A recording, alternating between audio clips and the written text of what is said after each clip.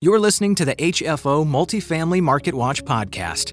Apartment owners who need to know trust HFO, the leading source for multifamily information in Oregon and Washington. Welcome back to HFO's Multifamily Marketwatch podcast.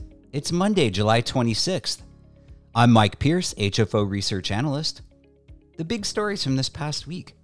Multifamily rent growth levels are on the rise. Some positive news regarding construction costs. And single-family housing shortage is causing major increases in apartment rents nationally. We'll be back with the details on these stories and more in just a moment. HFO's podcasts are sponsored by Forensic Building Consultants, experts in multifamily due diligence assessments, construction design review, and more. HFO is your leading multifamily real estate firm in Oregon and Washington. Now, on to our news briefing. We're finding this week that multifamily rent growth levels are on the rise.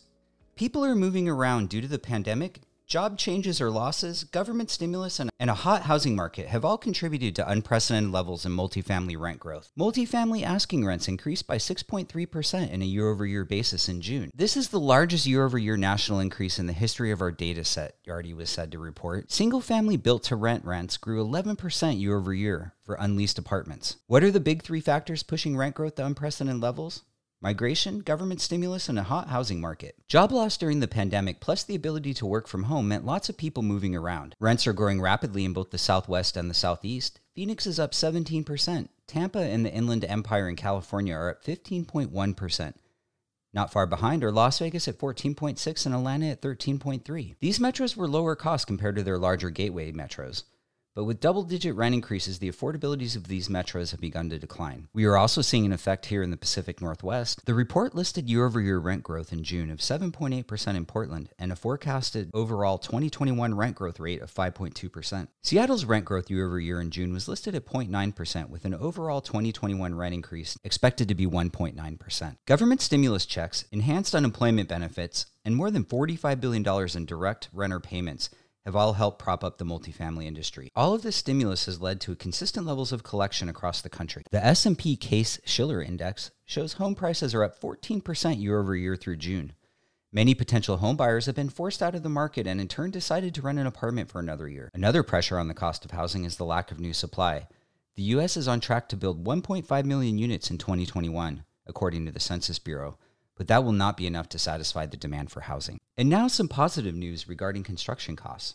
There's a lot of concern around supply chain bottlenecks, volatility in the commodity prices, delayed permitting processes within cities, and material prices that are hamstringing the industry, not to mention an ongoing skilled labor shortage. Construction unemployment across the nation, while down in the first quarter, was still 8.6%, making projects more costly and slower to build. Portland and Seattle both experienced construction cost increases above the national average in the first quarter of 2021. There may be some light at the end of the tunnel, though.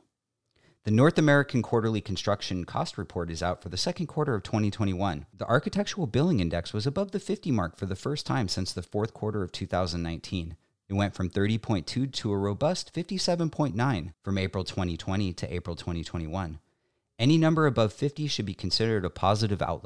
The single-family housing shortage is causing major increases in apartment rents nationally. In just 1 year, home prices across the country rose 15.4% in May, the fourth straight month of double-digit growth and an extraordinarily high number, unseen since November 2005, according to data released from CoreLogic. The U.S. faces a gap of 5.5 million to 6.8 million housing units of all kinds, including rental apartments, rental houses, for-sale houses, and affordable rental units.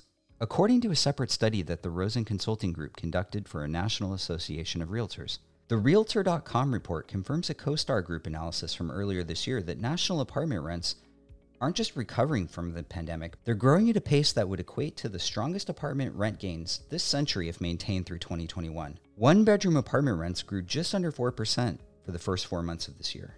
The CoStar report that we mentioned a moment ago from early July found that high demand for apartments combined with potential slowdown in new supply could keep pricing power in the hands of multifamily owners in some cities. Rents are up equally in suburban and downtown areas, a notable turnaround for downtown properties that were more challenged by the pandemic than outlying suburban properties. The same report stated that Portland was up 7.8% year over year and Seattle was up 9.9% year over year. Thanks for listening. We'll be back next week with a new edition of Multifamily Marketwatch. Be sure to check out our most recent HFO TV interviews. The next interview will be with Michael Havlick, Deputy Executive Director of Multifamily Northwest, regarding rental assistance and landlord compensation fund. HFO TV interviews are available on our website or our YouTube channel. You can always stay up to date on multifamily news throughout the week by visiting or subscribing to the Northwest Apartment Investor blog available on our website. Thanks in for the know listening with and talk to you next week. Listen to podcasts, read the latest news, or watch exclusive HFO TV interviews. Connect to our blog, podcasts, or video interviews directly from our website at hfore.com.